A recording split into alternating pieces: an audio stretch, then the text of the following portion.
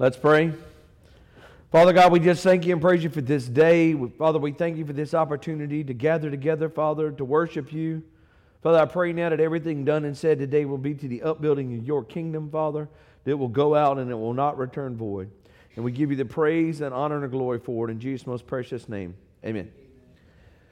So late one night, this blonde was walking down the street in New York, and there was a big sign on the side of the building, and it says, "Ring bell for night watchman."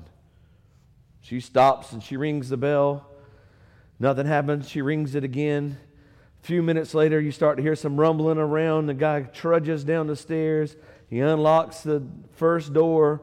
He turns the alarm off. He unlocks the second door. He finally gets to the exterior door and says, "Can I help you?" And she said, "Well, I really wish you could ring the bell for yourself." Here again, I'll take all the submissions y'all want on the jokes. Riley actually laughed at that one this week, so I thought I was going to be okay. She wasn't here to give me my laugh. She's in the Little People's Church. So what we're going to talk about today is a choice we make every day, right? We make a choice every day on how we wake up and how we live and how we walk through life. And it's, I'm not going to tell you what it is, and then I hope I'll remember in a second. I'll tell you what it is. But it is something that we face, everybody, no matter who you are, young, old, black, white, green, pink, yellow, very intelligent, not very intelligent. We still make this decision every day. We choose how we see the world, right? And we do. It's our free will. So if you'll turn with me to Isaiah chapter 43, and it's verse 1, but it's not all of verse 1, but Isaiah 43, verse 1. I'll read the whole thing. "But now this is what the Lord says. He created you, Jacob. He formed you, Israel." And this is where we really want to start. "Do not fear, for I have redeemed you. I have summoned you by your name, and you are mine." How powerful of a statement. "Do not fear, for I have redeemed you. I have summoned you by name, and you are mine." Well, last week we talked about the great transaction where Jesus bought us back, right? And then we were redeemed. And this fits in the redeemed, right? So do not fear. And I know, they used to have the no fear logos or whatever, but we have to choose an operating system, right? And I know that sounds funny, right? If you know what I'm talking about in computers, there are different kinds of operating systems that make computers do different things, but it's a different way of looking at things. So just stick with me for a second. The world's operating system is fear, anxiety, worry, and dread. That's what you're told. You better worry about what's going to happen next, and you better worry about the economy, and you better worry about this war, and you better worry about that war, and you better make sure that you vote for this guy, and you got to worry about this. The world is built on fear-mongering, worry, and anxiety and dread. I saw something this week that said that we're now, the United States of America, are on more anxiety medicine than ever before in history, right? And it is constantly going up. It is ramping up at an alarming pace. But God's system is not fear, anxiety, worry, and dread. In fact, when God talks about fear, almost every time that you can read the word fear in the Bible, it says do not. Do not be afraid, do not fear, do not worry, right? So God's operating system is, fear, anxiety, worry, and dread. It's faith, grace, love, and peace. Now that sounds like a much better operating system, right? Faith, grace, love, and peace sounds like a much better deal than fear, anxiety, worry, and dread. However, we seem to create our own fear and our own worry and our own anxiety and our own dread. And most of the time when we're doing this, we are creating situations in our own head of things that are never going to happen. How many of y'all ever really worried about something and it never came to pass? Miss sleep, I would say lost weight, but that doesn't seem to be my problem when I'm worrying. I don't seem to lose weight. I kind of gain weight. We are short with the people around us. We are mean and we are vindictive, right? Why? I'm worried. I got stuff going on that you don't know about. Well, is it real or is it made up? Because in the Bible it says that we shouldn't be afraid. And so if you would, and this is a big flip. So in my Bible it's 2 whole pages. If you'll flip back 2 whole pages to Isaiah 41. So Isaiah 41, verse 10. Right? This is God again. So do not fear, for I am with you. And do not be dismayed, for I am your God. I will strengthen you and help you. I will uphold you with my righteous hand. How can we... So we listen to the things that are around us that say we should be afraid and we should be worried and we should be upset. And I want to ask you, who gave them the authority over you for them to be able to put you in a spirit of fear? But the Bible clearly says that a spirit of fear is not of God, right? It didn't come from God. He didn't say, be fearful and dread and worry because I'm going to... No, that's not what he said. Do not fear, for I am with you. I am your God, and I will strengthen you. I mean, what the Bible says is if God is for us, who can successfully be against us? That's in Romans. That's when he's talking about us being more than conquerors, like Romans 8:31 or something. He says that if God is for us, who can successfully be against us? So if you were talking about being afraid or upset or worried, on what authority are you doing these things? Back to chapter 43 for just a second. Do not fear, for I have redeemed you and I have summoned you by my name. You are mine. Verse 2, for when you pass through the waters, I will be with you. And when you pass through the rivers, they will not sweep over you. And when you walk through the fire, you will not be burned. And the flames will not set you ablaze. See, it's real easy to say don't fear when everything is just great. So God, when he was explaining this in Isaiah 43, he was like, do not be afraid because I'm with you and you are mine. But I want you to know that when you walk through the waters, I'm still with you. And when you walk through the fire, I'm still with you. And when you go through the river, I'm still with you. When you go through tough times, God does not leave us. It says that nothing can separate us from the love of God, that he will never leave us and never forsake us. So when we... And this is tough, man. This is a me sermon. So when we choose to fear and worry and dread, that is an act of doubting God and an act of removing his authority from our life. Because if you say and believe that I'm a born-again believer, that I'm a child of the Most High God, that he said he'll never leave me and he'll never forsake me, and he'll be with me in the rivers and he'll be with me in the water and he'll be with me in the flames, what exactly am I worrying about? Whether or not my workman's comp audit is going to go like I want it to or not? Whether or not my taxes have been paid like they're supposed to? Whether we get the next job or not? See, that's just real, right? And I catch myself worrying and being anxious over things that do not have authority over me. I'm a child of God. He supplies my needs through his riches and glory. So when I act like the world and I walk in fear, anxiety, worry, and dread, I'm not. But it looks like I have turned my back on what God's word says about me. And that's tough. Because if we're walking according to God's word, we're walking in the faith and grace and love and peace. Knowing no weapon formed against me shall prosper. Knowing that he knows my name. That he redeemed me. that I'm His. It says right there, I'm His. So why am I worried? Well, see, there you go. That's the battlefield of the mind, right? Because I get bought into or start listening to or start to believe or start to put my faith in what the world says. The economy's going to crash. The dollar's going to go away. Everything's going to be terrible. And I'm not saying that stuff isn't going to be true. I don't know. I don't know if the dollar's going to go away or not, or if the economy.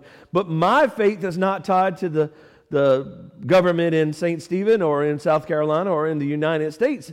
That is not my king. My king is the King of Kings and Lord of Lords.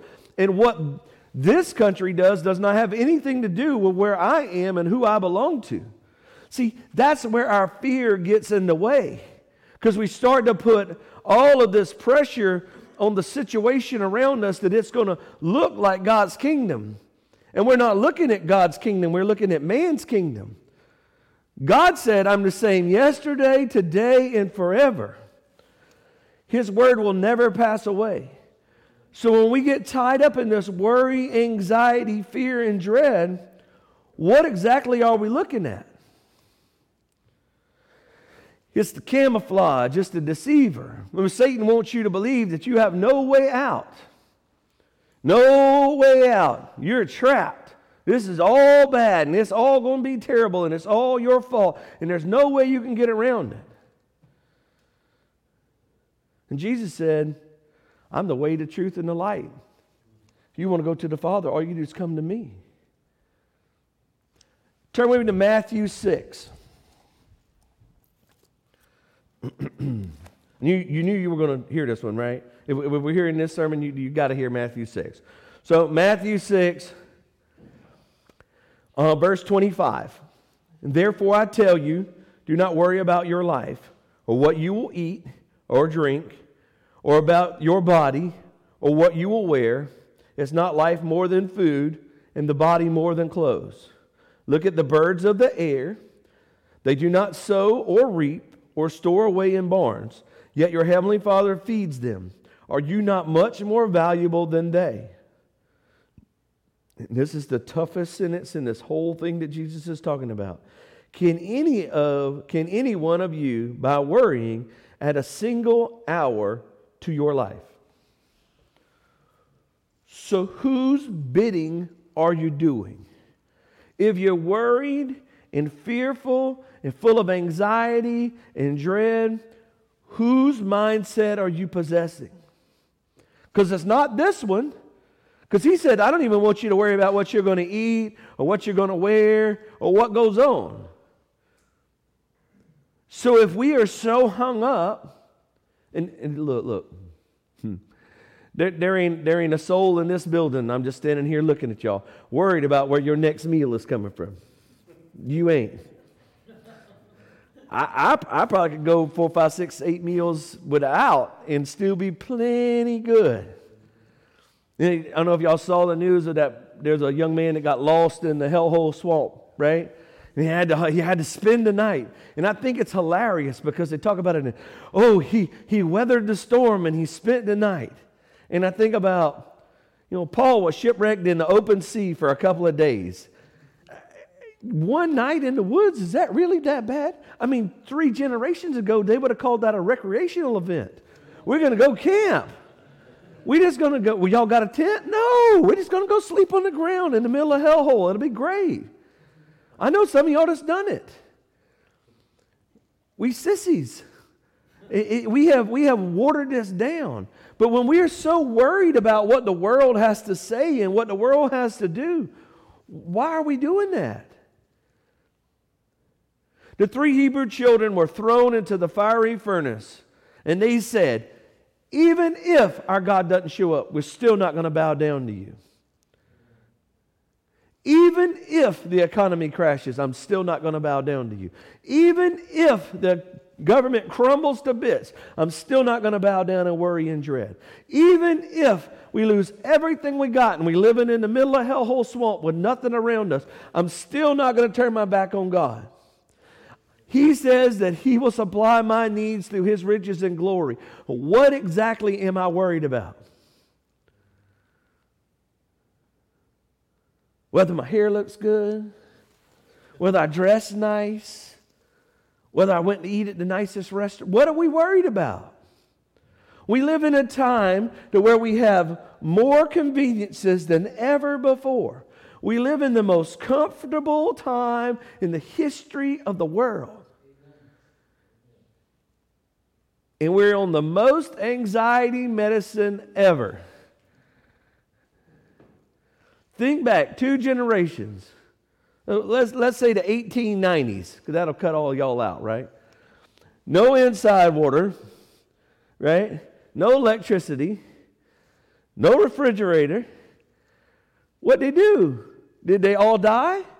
Heck no. They thrived. They had 12, 15 kids. Probably because they didn't have a TV, but it is still, they thrived. They thrived. Our whole world was built by people who had way less than what we have. I heard a comedian the other day say that they were talking about if he had a time machine, if he could go back in time, could he change the future? And he said, I don't think I could. The only thing I could tell him is one day, that phone that's attached to the wall, you'll have one in your pocket. And he said, well, how did they do that? Well, I don't know, but it works. It's in your pocket. We are in the smartest, dumbest age in the history of the world. And we are so worried about nothing.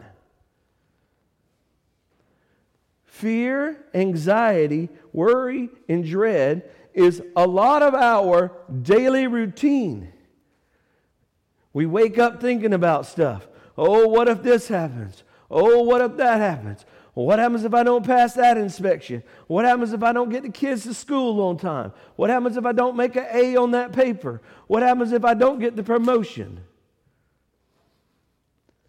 What happens if we're not a good witness for God? What happens if we're not the hands and feet of Christ? What happens if we're not walking the way we're supposed to be walking? Those are things I'm concerned over. Those are the things I should be concerned over. The fear of God and the love of God, that's what I should be concerned over. Not if enough people watched this on Facebook last week and hit the like button or the not like button, or if it was shared or Facebook's shadow banning it. That's really not what we should be worried about. We should be worried about our personal interaction and our example of what Christ looks like. Now, I'm going to tell you. I heard, y'all know me, but I heard a guy talking about he went in a guitar shop, and this 13-year-old was over in the guitar shop, and he was trying to play Sweet Child of Mine and was butchering the song, right? He said, do you think then that when I hear somebody play music badly, did I think, man, whoever wrote that really did a bad job? Have you ever heard a classical music piece be played terribly and think, well, Mozart really missed that one? He said, and how come as we look at Christians and say, man, God really did a bad job? So if you can't see the value in somebody who's trying to imitate, right, we should be focused on the original. Which is why we should strive and work hard to where we look more like Christ every day, because people judge us, right, in our walk with Christ and how we look, whether or not God did a good job or not. And if we're walking around with fear, anxiety, worry, and dread, and we look just like everybody else, and we have a sour look on our face, and everything that we have to say is negative, and we can't be nice, and we're so stressed out we don't have fun in anything, and there's no joy, because the Bible says the joy of the Lord is my strength. Strength. That's like the one thing that I have a strength in. That this is my strong point. The joy of the Lord is my strength. Do we look like the joy of the Lord is our strength? What Granddaddy used to say, most Christians walk around and look like they gargle lemon juice. Have a sour look on their face. And go, don't you want to be part of us? No. Why would they? When we walk in the operating system of fear, anxiety, and worry and dread, nobody wants to be friends with you, much less be like you. However, if we walk in the operating system of faith and grace and love and peace, people want to know what you have different. When we can be full of grace and love and kindness to people around us, no matter what the situation is, that's what sets Christians apart. That's what's supposed to set Christians apart. In all of the times of the trials and tribulations that Jesus went under, at no point in time did he snap at him and go, "You don't know what I'm going through." Did he? Did I miss it? I mean, I read it. I don't remember one time that he was going, "You just don't understand what I got going on at work." I talked to an architect last week, and I have a very small issue with him. And I called him on the phone, and he answered the phone. And he was gruff answering the phone. He's really a nice guy. He was gruff answering the phone. And I talked to him for a few seconds, and he had yelled at me like 3 times. And I'm like, okay, that's fine. He said, "You have to excuse me. I just came from a very stressful meeting, and you just don't understand." And I'm like, "Do you need to call me back? I do not have an immediate question."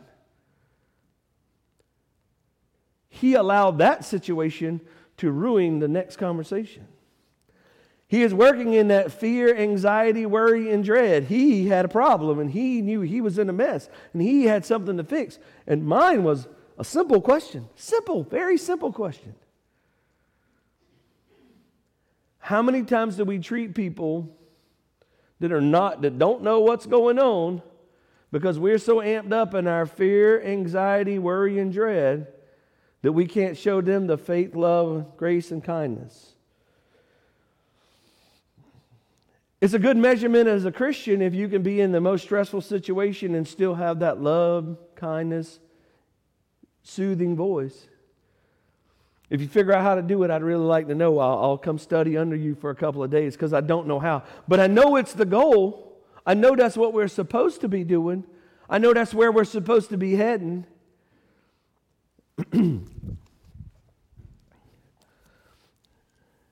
Turn with me, if you will, to 1 John. That's little John. That's back there it's like a bunch of them. And this is tough. 1 John chapter 4 in verse 18. 1 John 4:18. "For there is no fear in love, but perfect love drives out fear, because fear has to do with punishment, and the one who fears is not made perfect in love." When we walk in God's love, there cannot be fear. And I see it like like gas tank, right? The further you are down on love, the more fear keeps creeping in and keeps creeping in and keeps creeping in.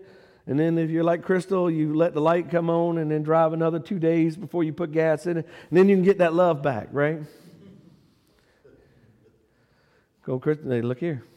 Crystal's got a scientific method on that, buddy. You don't think she can drive it to the empty. She can drive it to the empty. How much love we have dictates how much fear we allow to operate in our life. Now, I'm not talking about love from your peers. I'm talking about the love of God. I'm talking about understanding the love of God in such a way to know that He died on the cross for me, He redeemed me, that He supplies my needs, that He'll never leave me, He'll never forsake me, that I'm born again, that I'm a child of God, that I'm a new creation, that I'm His and He knows my name. The more I understand God's love for me, the less fear is available. There's no room for fear. If I get to the place to where I understand who I am in Christ, there is no room for fear. But Hosea says that my people are destroyed for lack of knowledge. So the less knowledge you have on the love of God, the further that needle goes down, the more fear builds itself up. And it's heavy, and it weighs you down. And you go, well, you just don't understand. I'm just a worrier. You was a sinner, but we fixed that. Maybe we should fix the worrier next. Well, you don't understand. I have a lot of stress in my job. I get it. You might do some serious stuff. That's good. Does that take away from how much God loves you? Does that change who you are in Christ? Does that change who you belong to? And if the answer to any of those questions is yes, then I got a little suggestion for you. Quit your job. Go be the greeter at Walmart. If your job takes you further away from God, you are in the wrong industry. Find a different job. That's not the only job on the planet you can do, I promise. Go be a shoe designer or a airplane pilot or a rodeo clown or something else. Something that'll help you find God. I think if you're a rodeo clown, it'll help you find God. The more love that we have of God present in our life should squelch out the fear. But we have to choose to squelch it out. Every time he says, do not be afraid. Jesus says in John 14, do not let your heart be troubled.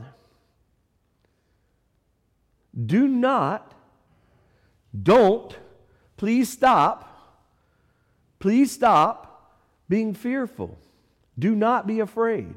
Do not fear. And I know that's easy. I get it. But we have to be conscious of the decision that we make every day. Are we going to choose fear, anxiety, worry, and dread and say that's just how I am? Or are we going to actually believe what God says about us and operate in faith and love and grace and peace? Now, I do not believe that if you have operated your whole entire life, or however many years you've been on the planet with fear, anxiety, worry, and dread, then you can put your foot down and say, I will not worry anymore. I don't think you can do it. There's too many roots in it. Y'all ever tried to pull up like a little tiny weed? You just grab it with two fingers and pull it up.